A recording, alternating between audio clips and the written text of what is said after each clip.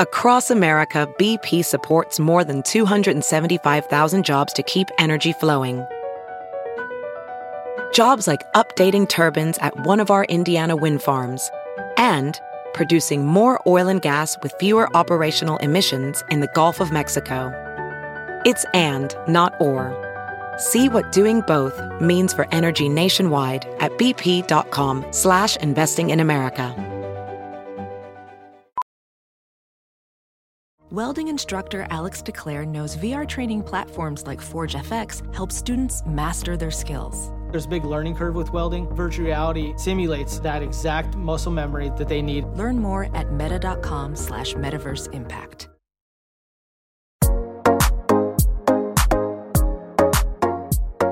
Hello, everyone, and welcome to Freckled Foodie and Friends, a podcast focused on making healthy living approachable, hosted by yours truly, Cameron Rogers. Hi, everyone. It's a Sunday night. I'm here at Samsung 837 with a very special out-of-towner, Sally Lou Loveman. Hi. Welcome. Thank you.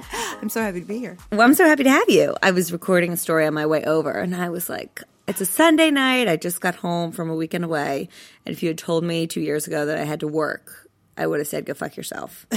But now, as you know, that it's your own this thing. This isn't work. You know why it's not work, Cam? Because we love it. Because you love it. Yeah, I love it too. But it's not work because when you do what you love, it's effortless. And you are creating so much amazing content for your platform that this is not work. No, I agree. And that's what I said. I'm like, but it's my business. It's your business. Love it.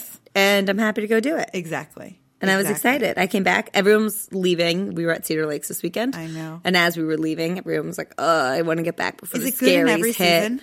Yes. It's great in every season. Every season. There's no wrong season. So fall was more like winter when we were there. You know, it was 4 degrees warmer, or 4 degrees colder today than on our wedding day. You're looked. kidding me. No. Oh and we were gosh, shaking. And I was like, let's just see what the temperature is. 4 degrees colder.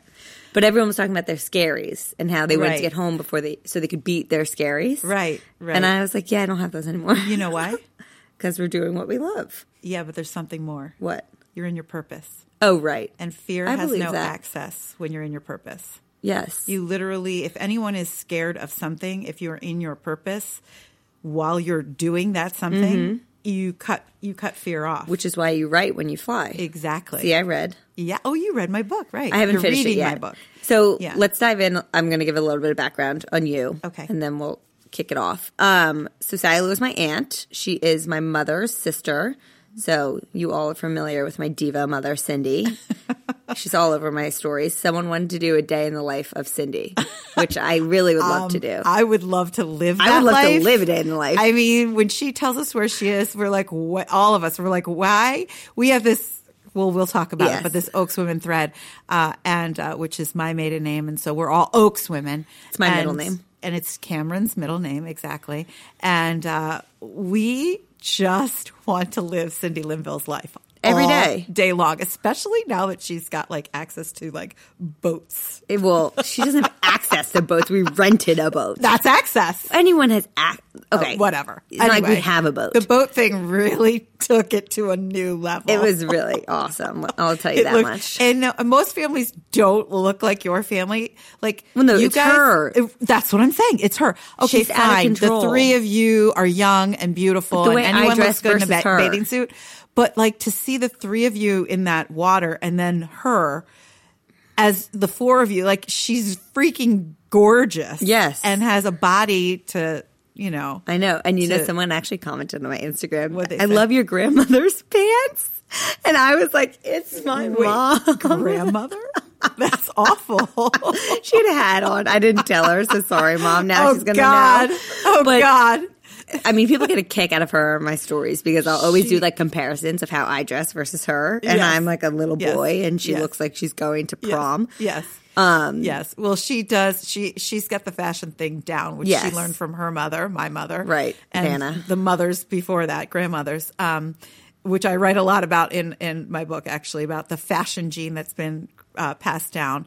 I think you got it too, Cami. No, I but you totally definitely did not get like it. I don't care. Yeah, but I didn't get it. Lucy has it. Lucy for sure because has it. I think it's more you of and Maddie like, don't care, but you always look amazing. What do you like? I talk about this with my therapist actually because I say to her sometimes like I feel less than with certain groups because I'm not someone who cares. It's not something that I'm interested in. Right. I don't say I don't care like. It doesn't make your heart sing. It's not interesting for me. So like I put my attention towards things like food and other things. Right. But then I get places and I'm like, oh my God, everyone looks so fucking good. And like, why am I dressed like this? And my therapist Nana wants you to stop saying fuck. Does she? Sorry, it's not happening. She doesn't listen to this. I don't know. She's always saying, why does Cami say fuck so much? Because she's around me. She does not listen to this. Anyway. If she does, I'll be surprised. Yeah.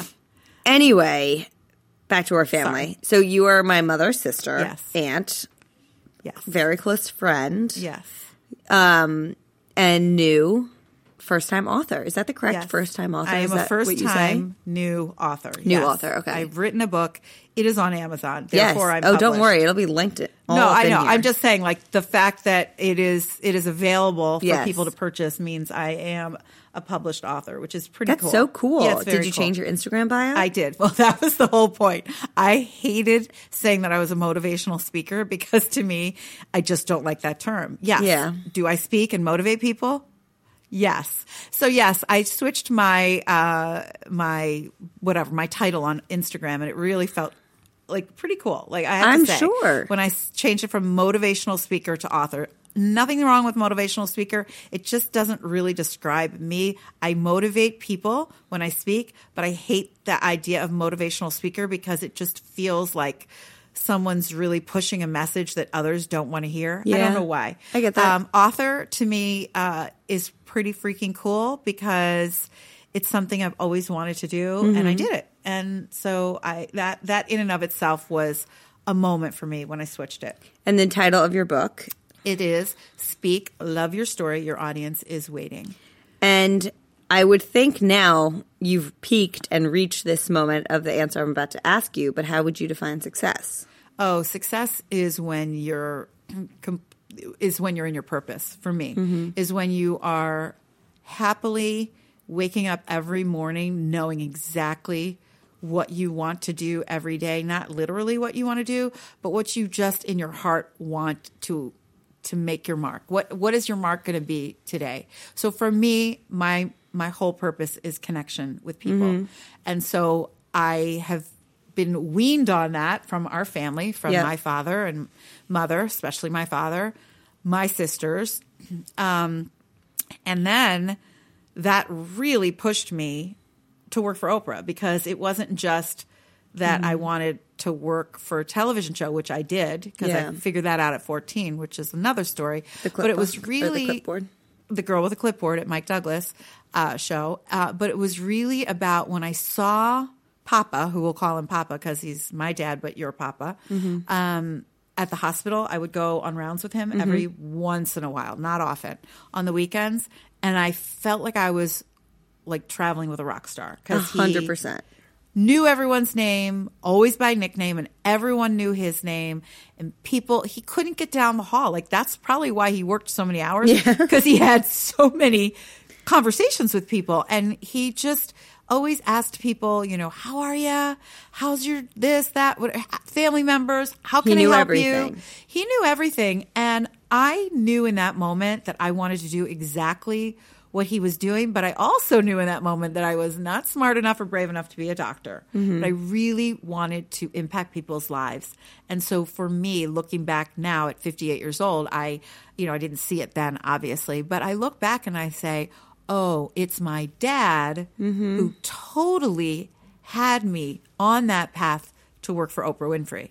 Now, the girl with the clipboard who I saw at 14 years old in the television set where my mother invited me to. So my mom plays a role in this too because she just invited me to a television taping. She doesn't remember how she got the tickets. I was going to ask that when I was reading. She doesn't remember how she got the tickets. I didn't ask to go. She asked me to go, and I skipped field hockey practice. I got in trouble. But that's when my eyes landed on this girl. And I was like, well, what is she doing? She looks really busy. She's carrying a clipboard. which made her official. She's got a headset on, which makes her cool. And, I was like, I want to do that. I didn't know what that was. And she was not an audience producer like I became, but she was probably an audio tech, an A2. I don't know. But she was a woman. It was 1976. And I was like, oh my gosh, I want to do that because everything felt like home to me. I was like, and so I said yes to this invitation, which I'm a really big proponent of. Say yes to things from anyone who, loves you or likes you. But I'm kind of now a proponent of saying no sometimes. Okay, so there's a layer of that. So I agree with you because you can't say yes to everything. Which is what I found myself doing. But what I'm saying is say yes to the people who love and like you, like your mother, or someone that really has your best interest, and especially if it's something that you don't want to do, that you're uncomfortable, like, oh, I don't want to do that. That is when, whatever age you are, and you go and you experience something new, or you meet new people, or you find a new community, or a new passion. It could just change the trajectory of your story or your career or your life. Not every invitation is a home run. Right. I get that. And not every invitation should be accepted because time is valuable. But if someone really wants you to do something, I'll tell you the example. I turned it around. I really wanted Nana, Cammie's grandmother, your grandmother, my mom, to come with me to see the Watching Oprah exhibit at the museum, at the Smithsonian when it was there. And she kept saying no because she had to take a train by herself to Washington. We were meeting her there. And she finally said yes because I tricked her, but whatever. She finally said yes. And I can't tell you how much her yes meant to me to have my 77-year-old mom with me while we saw the quote that I had on the wall about how we booked the audiences in the early days. And I'm in the Smithsonian. I'm like, what? Like, are you kidding me? And I wanted her to be there for it. So I chased her yes. So not only do I love to remind people to accept invitations as long as it's, time that you have time for, but also if you have an invitation for someone, let that person really know that it matters to you, that you really want them to be there and how much it means to you for them to say yes. I am totally with you. I think I have a few points. When I first started this business, felt like I was getting a lot of asks in very different realms of the industry. So, when I first quit, I was focused on meal prepping. And then I was getting asked to do catering. And I never wanted to be. So my whole thing was I was having a hard time because I was saying yes to everything. I was overwhelmed and I didn't feel like I was spending enough time doing what I wanted to do. So the rule I made for myself, a very soft gray rule, was I'll say yes to everything that scares me once. If I notice after that moment, not because I'm afraid, but because it's just not where I see my business going and it wasn't worth my time, then I feel comfortable saying no. Every catering now, I'm like, no, I'm sorry. I did it once. You did it. And first of all, I don't have a commercial kitchen, so it's illegal. So yes, that. And it also makes me realize I'm kind of hoping my mom doesn't listen to this because of the invitation. She is a jackhammer with would you want to come to yoga with me? You don't want to come to yoga with me? Come to yoga with me. Are you sure you don't want to come to yoga with me? I think you should come to yoga with me. Well, I'm not saying that it's every time people get a yoga invitation that your life's going to change. And now I'm understanding where my mom gets it's both where you're like, I tricked Nana. I said, this is what my mom does to me. Do you want to know how I tricked her? Would you tell her that you were going to take her shopping? Oh, no. No, that she would have seen right through. I tricked her because another great story of mine, I left my toboggan in 7th grade at my friend Jimmy Leah Corris's house. What? Okay, ready? Yes. I promise this won't go long. I left my toboggan in the 7th grade at his house, and I never got it back because I never went and got it, and I forgot about it. But years later, I remembered, oh, my God, I've left my toboggan. Years later, like when you're 15 or like 30? Like at college, okay? Okay. So it was always sort of a running joke with me and my mom, like I never got my toboggan back. And does everyone know what a toboggan is, sled. by the way? A toboggan is a sled, yes, right? A really long sled. Okay, so fast forward many, many years. I'm 55 probably. I'm at the local gas station in the town we grew up in where my mom still lives, Gladwin, Pennsylvania. Who is in from Greece but Jimmy Leah Corris? And I looked at him, we're pumping gas. I'm like, Jimmy, how you doing? We were high school friends. He's like, hey, Sally Lou. I'm like, where's my toboggan? And he's like, oh, it's at my parents' house. They're moving. I'll drop it off to your mom's house. What? I was like, really? I'm getting my toboggan back? He's like, absolutely. So Jimmy Leah Corris brought the toboggan back. I was 55 or 56 years old. Then my mom, for weeks, months, years, said, when is this toboggan going to Chicago? Oh, so she brought it to Washington? No. Okay. Oh my God. I was about to say, what the hell? Where's when we're in Washington, we had driven from Cleveland, whatever. Mitchell, my husband, had to drive home to Chicago. And she didn't want to come because she didn't want to take the train home on Thanksgiving Sunday because it would be too busy. And Mitchell said, of course, it was my idea. It could have been his too. We have to pick up that toboggan. So we have to drive you home because that toboggan has to come back to Chicago. Did you get the toboggan? Yes, it's in my garage. You have the oddest. I love you. But like this and the urns, which I still don't really understand what happened. Story. I'm sorry.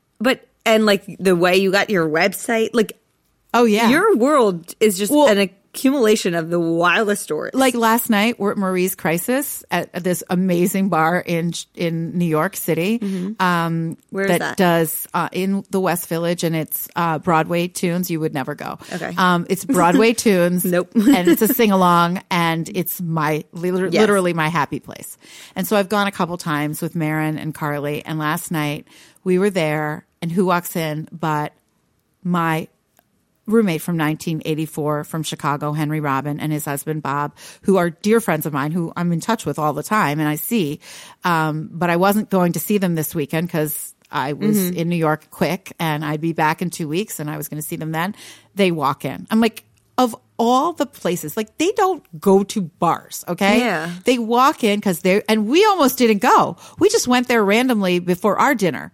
Like it's just like, how does this happen? The universe is constantly has your back in ways. I mean, I hope it does, but then you can't explain it when it doesn't. But no, but I think anytime it doesn't, that there's something more to come from that situation. Yeah, I don't believe that everything happens for a reason. I hate that saying because I think it would be really hard to swallow if like you lost a loved one and said, well, everything happens for a reason. Right. I would tell them to no. Right. Skedaddle. Right. But Nana would appreciate that. I honestly almost obviously said I'm off. But I do think that with everything, there is an opportunity for a different outcome. And you're in control of what happens and why that thing prior led you on that path. I'm struggling with some news and you say, oh, well, my book is about, love your story. Well, you can't love your story when you lose a loved one or you have something horrific happen. And it's really hard. But out of the ashes, we all know, comes hope and grace and beautiful things. Even at the lowest, horrible point of your life, there will always be beauty in whatever happens. So you're in the struggle. You can't love your story when you're in the struggle. It's really hard. Very hard. But I do write about that. I mean, I don't need anyone to have any violins out for me, but I've been through some stuff and my marriage and family and stuff. And I just really believe that the more we share who we are and our stories, people have no idea the impact that they can make on another person's life. Like they have no idea. That's why I say, like, your audience is waiting. You don't have to be a professional speaker to speak. You have a story. Everybody has a story. It is their story and it's theirs to own and is theirs to talk about. Of course, with the people who, deserve to hear it. It's not like you have to be on outside publicly announcing everything in your life, but there are people that really can benefit. And I learned that obviously by having a front row to the stories that were told on the Oprah Winfrey Show, which changed the world, literally changed the world. And I think something that you're doing that I would like to think I'm also doing by sharing my story. You are.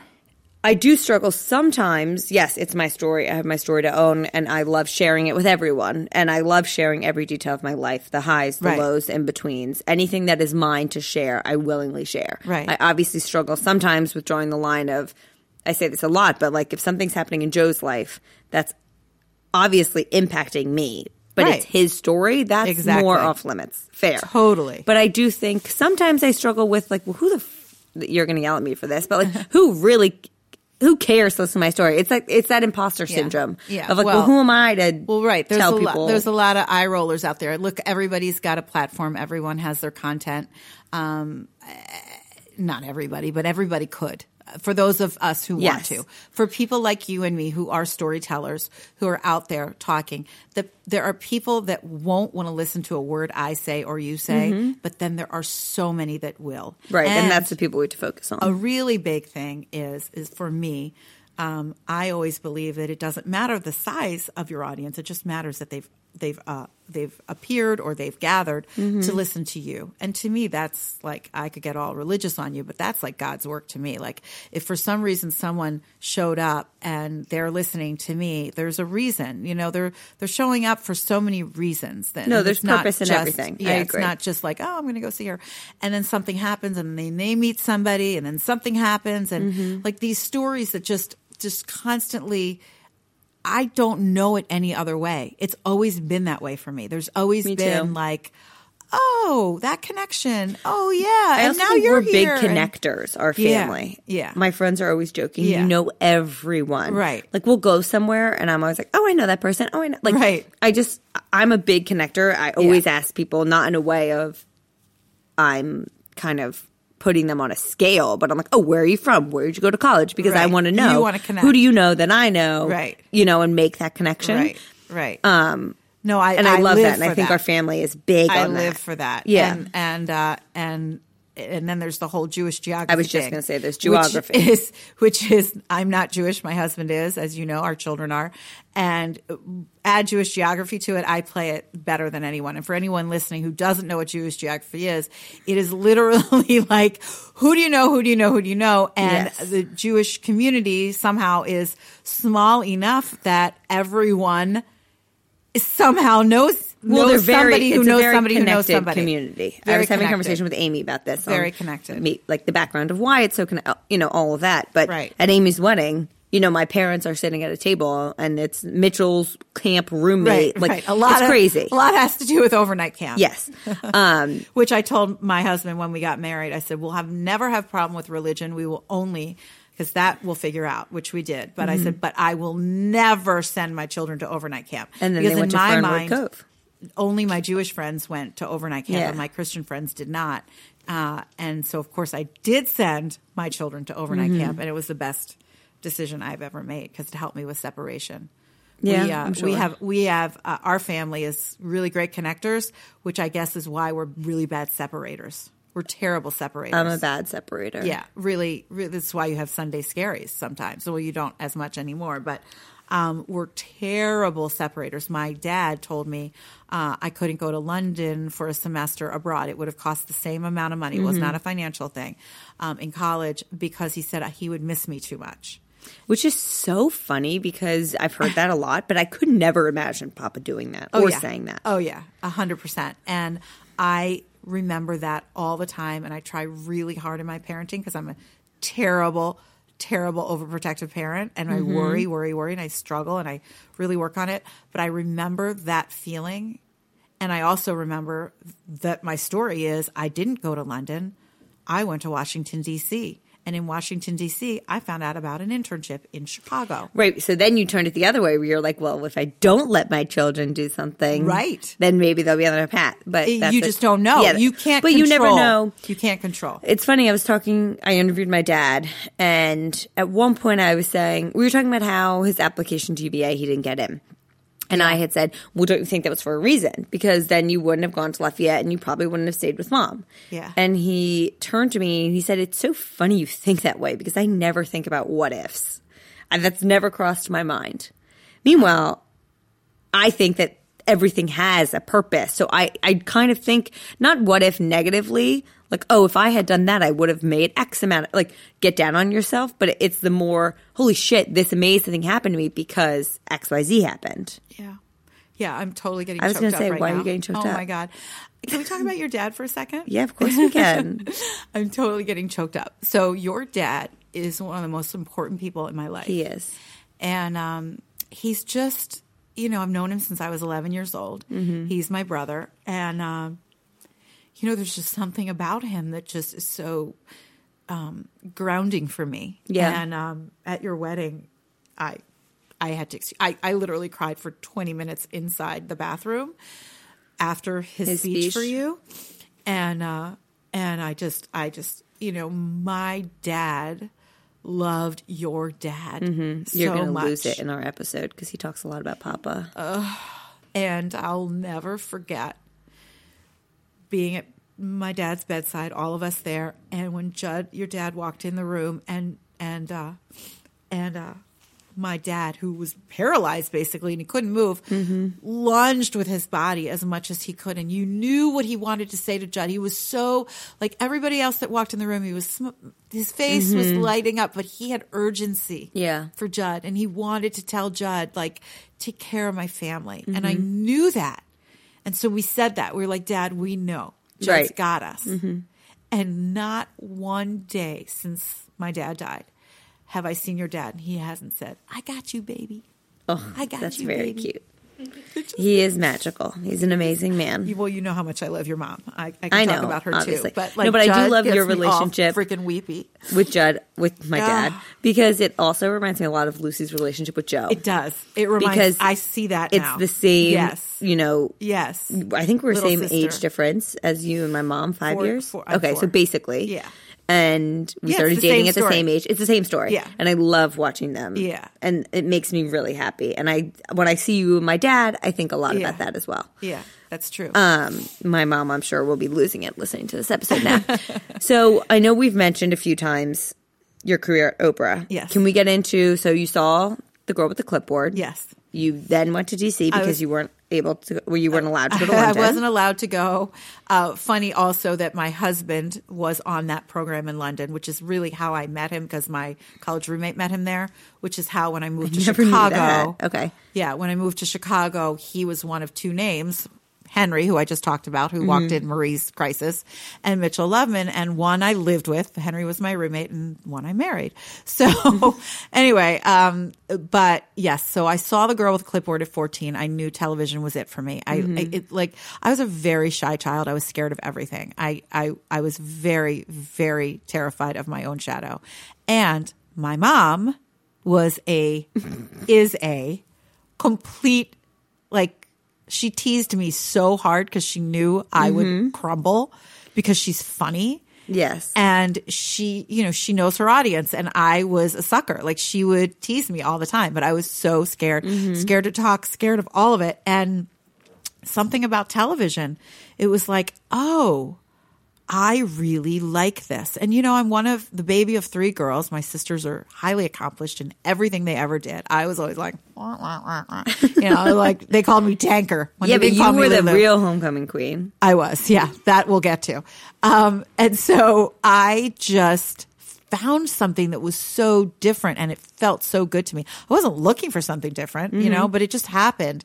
And I did go to Washington, D.C. my junior year. And in Washington, a producer at NBC, which is where it was my first internship, told me about an internship in Chicago that was a paid internship program called the Irving Harris Internship. It was funded by the philanthropist Irving Harris, whose grandchildren went to overnight camp with Marin. We found that out later. Of course. In our Jewish geography.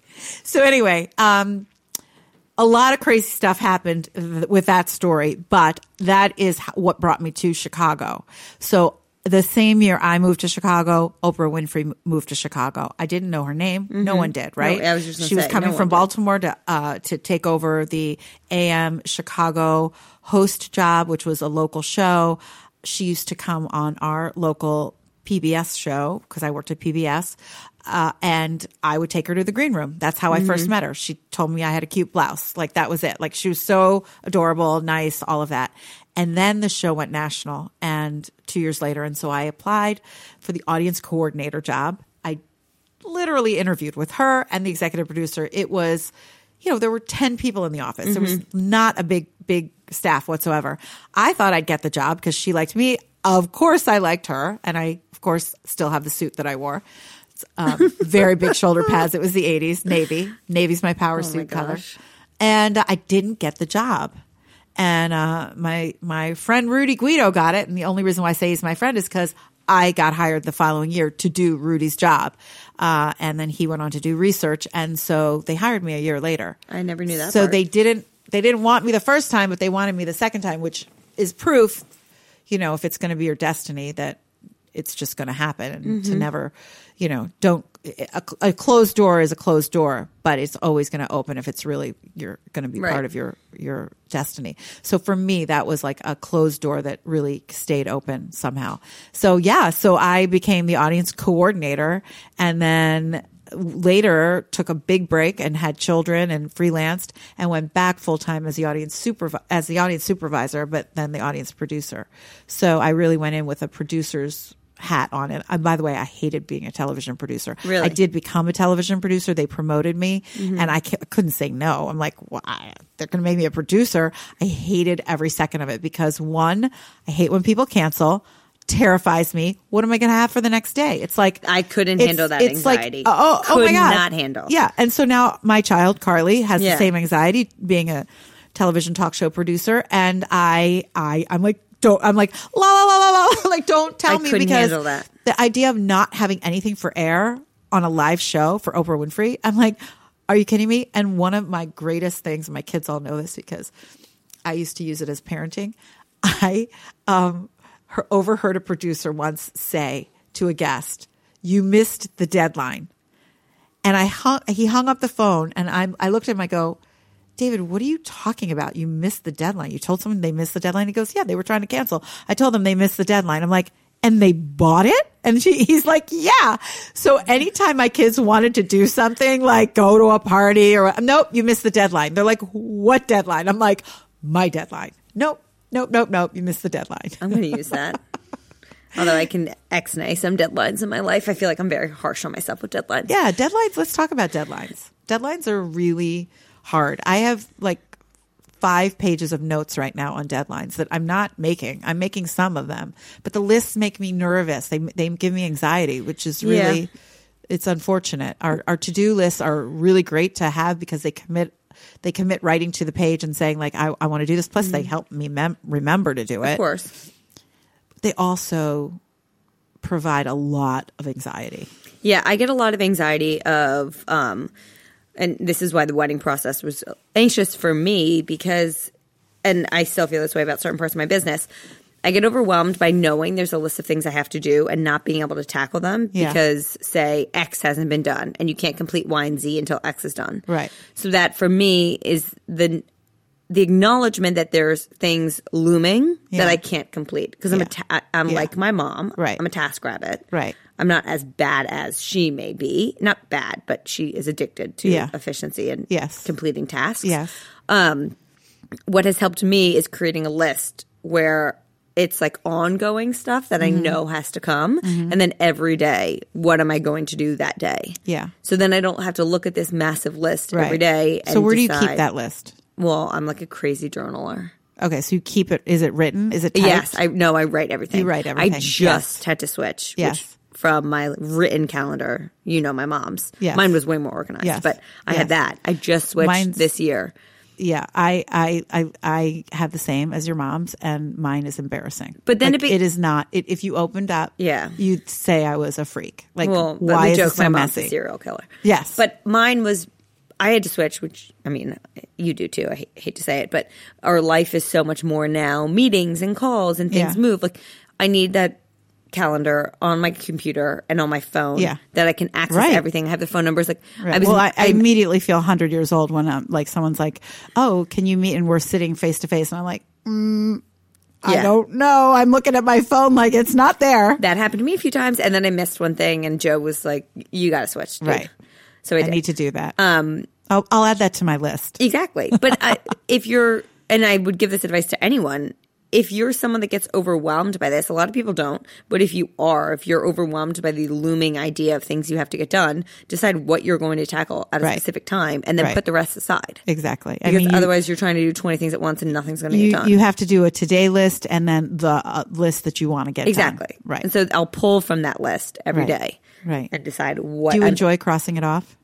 I write things down that I've already done just so I can cross them off. My roommates in college used to say, like, I would write down, wake up, shower, poop, pee. No, I write things down simply so that I can cross them off because I've done that. I know. What is that about us? I wonder if there are people out there that really don't care about crossing off a list. Because you feel efficient. I know, but there are people that don't care. Yeah. There are people that don't care. And I want to know if their blood pressure is good, if their anxiety levels are good. Like, why? Like, we're really all wired so differently. I know. And, you know, I've recently formed a different relationship with my anxiety. Yeah. Based on like advice from a few different people and podcasts I've listened to and whatever, where instead I'm using it as a tool. Because look, so it's got, I mean, when I'm anxious, yes, I still acknowledge I'm anxious and I'm frustrated by the fact that I might be feeling those emotions. Yeah. But my journey with anxiety has gotten me to where I am today. Mm-hmm. It's helped me. It's a huge part of my story. So it's given me more context to speak about. It's huge. It's grown my audience in ways of making them feel comfortable and, you know, vulnerable and seen. Well, you're breaking the stigma, which is key. And of course. And there shouldn't be stigma about anything. There shouldn't be, but there is stigma about mental illness and mental health. And by sharing our stories meaning everyone's stories, that is what helps people. When someone can relate to somebody else who's going through the same thing and they can name it, then all of a sudden you're like, oh, I'm not alone anymore. That is what happened on the Oprah Winfrey Show. And I know it happens all over now. I mean, everywhere. We're saturated with stories, which is great, wonderful. But what a gift that is to give yourself and to others, which is it's healing. It's literally healing you and healing others. I think loneliness is one of the most debilitating emotions. And so I actually just changed my Instagram bio. It was always like making healthy living approachable, which is still my goal across all my platforms, because it's not just cooking, it's all aspects of healthy living. But I kept that. And then I also added reassuring you that you are not alone. Yes. Because really no one's alone. Right. No matter how wild the thought you're having is, how deep and dark and disgusting it is, someone else is having it. Well, it's just they're not saying it out loud. Exactly. And it's funny that you're talking about this topic, because on my list of lists, my ongoing list is write a blog about loneliness. And I've been wanting to talk about it for a long time. I've talked about it on other podcasts. I actually did a whole podcast on it. But I think loneliness is such an epidemic in our world. I think there are plenty of I've really struggled with loneliness in the last couple of years with being an empty nest, being away. My whole family's on the East Coast. I'm in Chicago. I've had some friendships that have changed. I've had real struggle with loneliness, and it's hard. Oh, hello. I don't have a team. Like, I don't work with my team. Yeah. So that was a huge shift and change. And now, of course, because we're all so connected and living in our phones and watching everybody else be connected. And here, this is what I talk about. I feel very connected on a daily basis, but there are times where I really struggle with loneliness, and it's really hard. And I thought it was just me being, midlife, because I'm an empty nester. But I think it's much bigger than I think a midlifer. Lonely. I think we're all definitely suffering from it. In the deep, dark stages of my severe anxiety and like spells of depression, I was so lonely. And I would say to Joe, I'm so lonely. I would cry, and he looked at me like it was hard for him to understand, because I have him. Well, so you also now have your dog. Well, that's changed everything for me. Yeah. But before this, it was also changed. But he's like, I'm here. How are you lonely? Yeah. I'm here. Also, all of your friends are here. Yeah. But I think that our generation specifically is really lonely because of technology and social media. Yes. And social media can be incredible in the sense that it provides a network for you to meet people who you may not have access to, given your surroundings and where you're living and your geographical location and demographic, and whatever. You and I both have made real friends absolutely through Instagram. However, it can also be very lonely because you're not actually getting that physical and in-person connection. And I do think there's a massive difference. Massive. And it also can be, oh my God, I'm alone in my apartment. Let's just scroll through Instagram on a Friday night. And then you see what everyone else is doing. Kiss of death. And you automatically are lonely. Right. And I think that I'm very fearful for the generation below us. And I had the opportunity to speak with a group of kids in assistance with a Facebook program. And I just found out I'm actually going back to my middle school to speak with a group of children. That's great. But yeah, I can't wait. I'm so freaking excited. But social media for them, like remember in middle school, and yours was even very different. But for me, in middle school, you know, the weekend goes by and whatever, you had a great weekend. And then the next week, a Facebook album post. So I guess this was high school. A Facebook album would post of all these photos. And you're like, wait, what? 2 weeks ago, all of my friends were doing something and I wasn't invited. And that stung. But now it's instantaneous. Yeah, it's instant. And so you're living with those feelings in immediately while they're still experiencing something else. Yeah. Yeah. So I think it's loneliness across all generations. Yeah. I really think it's an epidemic in our society, especially with men. It's a whole topic I could go deep on after this book I just read. Loneliness with men? Yeah. Because we haven't created as a society an environment for them to be vulnerable and to speak their feelings. It's been deep and it's been so ingrained in them. Men don't cry. You're the provider. Right. Like, well, let me just act like a man. You know, all that bullshit. Let me tell you something. I've pitched this book a billion times when I was at the Oprah show. I've given it to every person I know. And it is, when I say the only book besides Brene Brown's Daring Greatly that is my Bible, that I would say this book should be read by every parent of a boy, every coach of a boy, every teacher of a boy, and it is A Season of Life by Jeffrey Marks. It is truly, it's about I've never even heard of it. It is a story of how a coach built his football team in Baltimore, high school of boys, raising boys for others. So it's literally telling them how to, in the most physical and masculine sport alive, to be caring for each other and to tell each other they love each other, to cry, to share every emotion.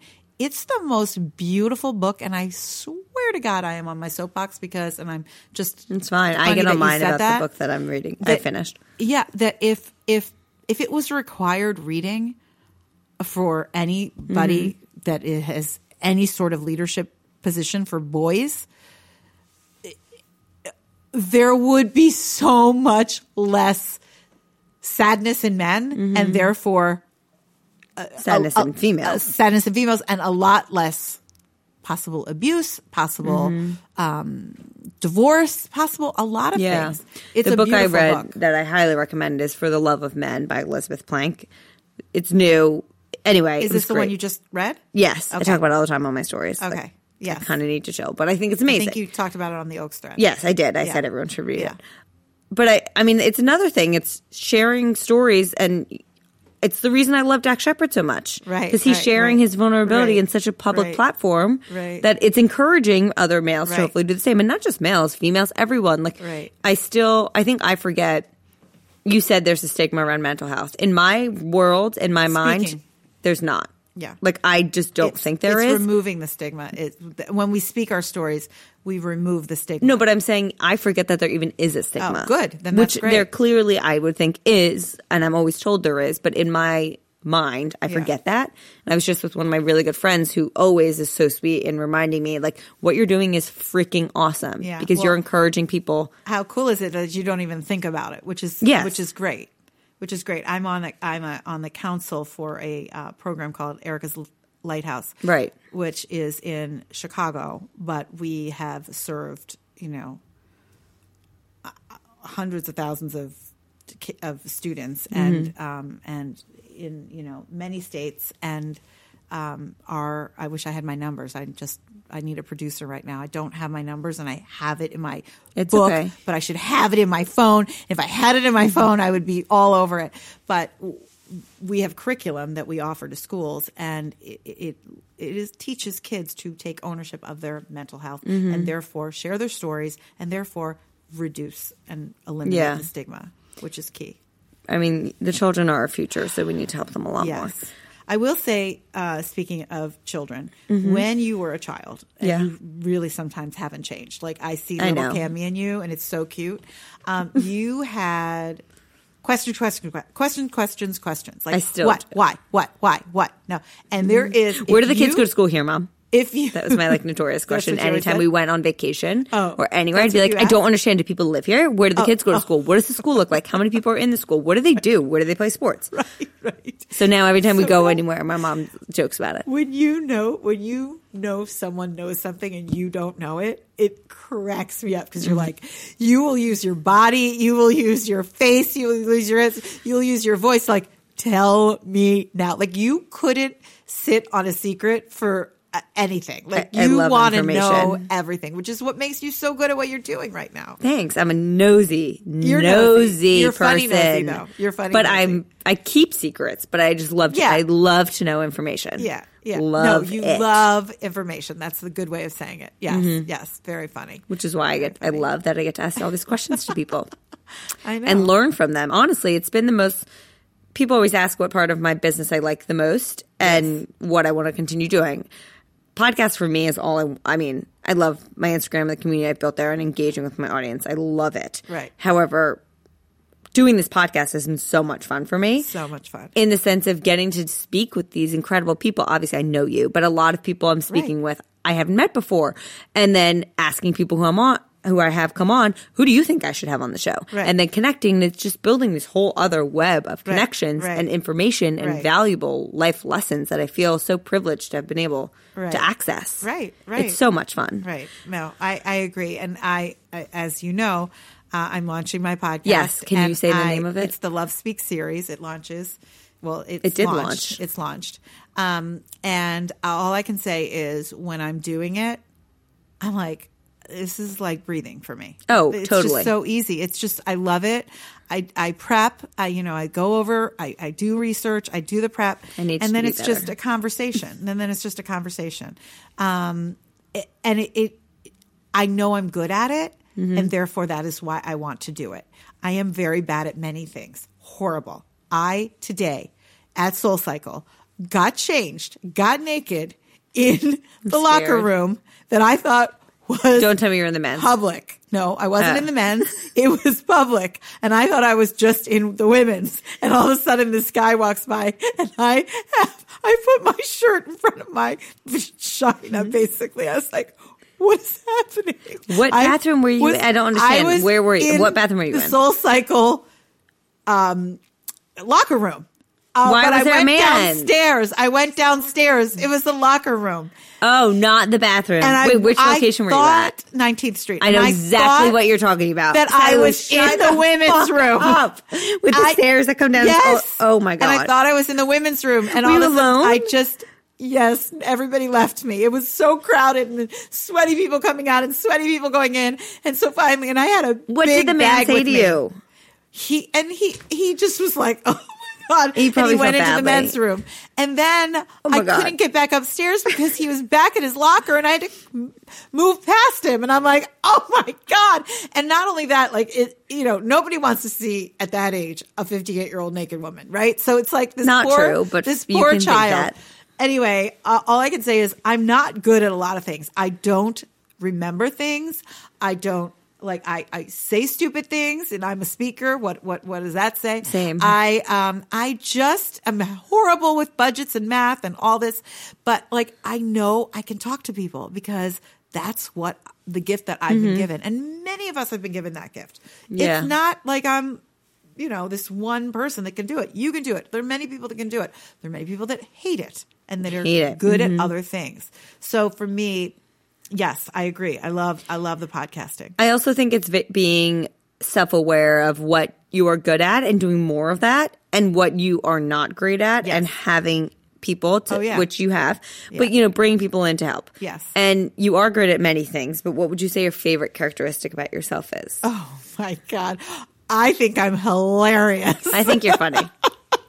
My You're kids Moira. don't really think I'm funny. Oh, people do think I'm Moira. I have been told I look like Catherine O'Hara, who plays Moira on Schitt's Creek, my favorite show, since 1990 when the Home Alone movie came out. And by the way, the Home Alone house is around the corner from me where I live at home. Interesting. In Winnetka, Illinois, where John Hughes shot the film.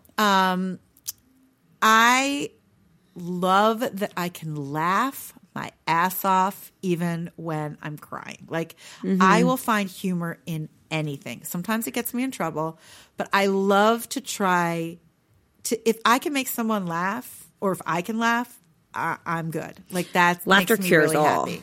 Yeah. I think. Yeah. I love laugh. I mean, I hate to say that it's my favorite characteristic about Joe because I think it's so like not circumstantial, but so top line, you know, like, oh, he's so funny. Yeah, yeah. That's not my favorite characteristic about him. But my favorite characteristic about Joe is that he knows that making me laugh makes me so happy. Yes. And so he's doing it with the purpose He knows of, how to tickle your funny bone. Yeah, there's a reason he's doing all these crazy, insane things. Yes.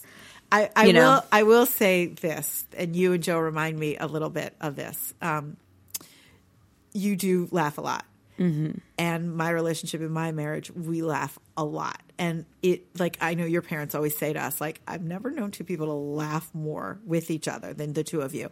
And it really helps because when shit hits the fan, laughter is always a wonderful thing to get you through it. My moment, everyone always asks me, when did you know you wanted to marry Joe? And it's like, everyone loves to ask that question. And I don't actually have an answer. I say when we were dating, when I was 16, I told Lizzie and Amy, my two best friends, that I was going to marry him. Right. And yes, fine. I bet a lot of people say that. And just statistically, ours happened to work. Right. The moment for me that I actually can pinpoint saying was when we were in the deepest dark of not having a great relationship right after college. Yes. And shit had hit the fan. And there was a moment where he easily could have been like, you know, we could have had our breaking point. Right. And instead he made this joke and it just brought us up. And I was like, yeah, I want to marry you. That's easy. Done. See, I love that story. Yeah. And I knew right away. I know exactly what we were doing. I know exactly what he said. And it was so clear to me. Do you know what you were wearing? No, I never remember that kind of stuff. That's never. the joke. I know. You don't care. I could probably tell you what I ate for dinner that night. You will know what you ate. Your grandmother would know what she was wearing because she'll tell you that 100 million times. Mm-hmm. I love that story. Yeah. I hope you remember that all the time when you're in the deep dark hole of whatever comes your way in marriage because it comes in every marriage. Happens to everyone. And if we can get through it with a little lighter laughter, then we're better and for it. just have fun. Yeah. And everything has to be so serious. Right. Speaking of snacks and food and me knowing what I ate, what would be the 3 ways to your heart through food? Oh, donuts, donuts, and donuts. What? I never knew you liked donuts. I'm obsessed with donuts, and all I want. Marin doesn't seem to know that you like donuts either. Donuts? I mean, donuts, and donuts. Like donuts and pancakes, donuts and cupcakes, donuts and anything. Okay, what type of donut? I need more specifics if that's all you're going to give me. Okay, well, I like Muller's or Mueller's, however you say it, in Bayhead.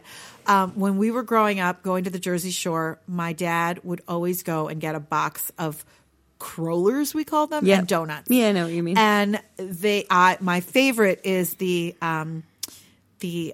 sugar, the white sugar powder sugar with Jelly. the white cream in. Oh, okay. The white cream, not yellow cream, not yellow cream, white cream, like whipped cream. Oh, and I'm not envisioning that. Oh, it's not whipped cream. I don't know what it is. Okay. It's just not yellow. Very it's white, interested. and it's very hard to find. And I don't even know what it's called. But all I can say is I love donuts. Remember the donuts that we used to get from the Amish people in Pennsylvania that Nana would get every weekend that we were there? Those sticky buns. Oh, so good. I love cinnamon buns. That was my that too. go-to drunk Wawa late night. A pint of Ben and Jerry's. Buns? They have they had like cinnamon buns in their pastry cabinets. And at night, they throw all of their pastries away. Okay. And I would stand there at like 2:30 in the morning after campus, get a pint of Ben Jerry's, and beg them to just give me the cinnamon rolls instead of throwing them out because they were like, no, you'd have to buy them. I'm like, but I'm watching you put them in the trash. So why can't you just hand them to me? Right. Whatever. Right. And I'm sure the alcohol really helped you. I mean, I still think it makes sense. But have you know who else loves donuts in your life? Taylor McGinnis. Oh, okay. Taylor used to get donuts. I vividly remember if she listens to this, she's going to kill me. There's that place near Marin and No, it's called dough. Yes. Oh, yeah. Taylor used to get a dozen of dough donuts, and she would hide them in her room because she didn't want Marin and Rachel to eat them. Oh, she would eat them herself. That's so funny. Marin, you can ask her. She told me this because I went to Dough with her. Well, before I flashed the boy today at SoulCycle, we passed by Dough, and I said, now normally I would finish class and go get a donut. Yeah, I was going to ask But today that. I'm not. So where's your favorite donut in New York? Do you have one or not? Dough. Yeah, it's real good. It's so good. Absolutely Dough. I follow them on Instagram. Do you ever do Peloton? No, I don't do Peloton. Oh, because there's this instructor who I'm obsessed with, and I'm really trying hard to get on my podcast. Oh, well, my favorite podcast Allie Love, episode. and she's obsessed with dough donuts. Yeah. Oh, what's her name? Allie Love. Allie Love. Oh, I like her name. You would know. She has this whole thing called Love Squad. I'll send it to you. I need to know her. I interview my SoulCycle instructor in Chicago. I listened to it. Oh, yeah. But it hasn't aired yet. It hasn't dropped yet. I got to get the lingo down. And dropped. I have to say, episode drops was one of my favorite episodes because it was just, I don't know him that well. Like everybody else I know pretty well. And he really just brought his heart and soul. So that's great. Really, it was really cool. So all of this will be in the show notes. Your podcast, your book, your Instagram. But where should people, if they want more of you, Live Love Speaks? Yeah, at Live Love Speaks, which is my Instagram. My friend Allie is here who helped me make it prettier, although I do go off brand sometimes because I'm in the moment. She would hate me because I never stick to brand. And I know there's like a whole rhythm to it, and Allie's beautiful taking pictures, and I look like I just happen to be here. I literally cry laughing every time Allie takes pictures of me because I'm like, my sister Cindy would be laughing so hard because we all we're like, do I have a pose? What do I do? Like as if my life is so important to be photographing it. I'm so uncomfortable with it. Clearly I post it all the time, so I don't care. But in the moment, I'm so uncomfortable with it. But the idea of it is that in order through Instagram to get your message across, you gotta have content. Have to show who you are. And let me tell you about content. This is one thing I want to say about content, which I totally am so proud of you for doing. Thank you. That when you decided to go for it after you got hit by a car and literally knocked the sense into you to say, I'm going to quit my day job and do this full time, the content that you've been delivering just continues to escalate into these wonderful, Thanks. on every level. Your stories, your podcast, your blog, vlogs everything. Coming soon. I just got my first one back today. Good. And so I will just say this for anyone out there who is not doing what they love, because that's really what my book is about, finding your purpose and your passion, speaking about it, that create your own content.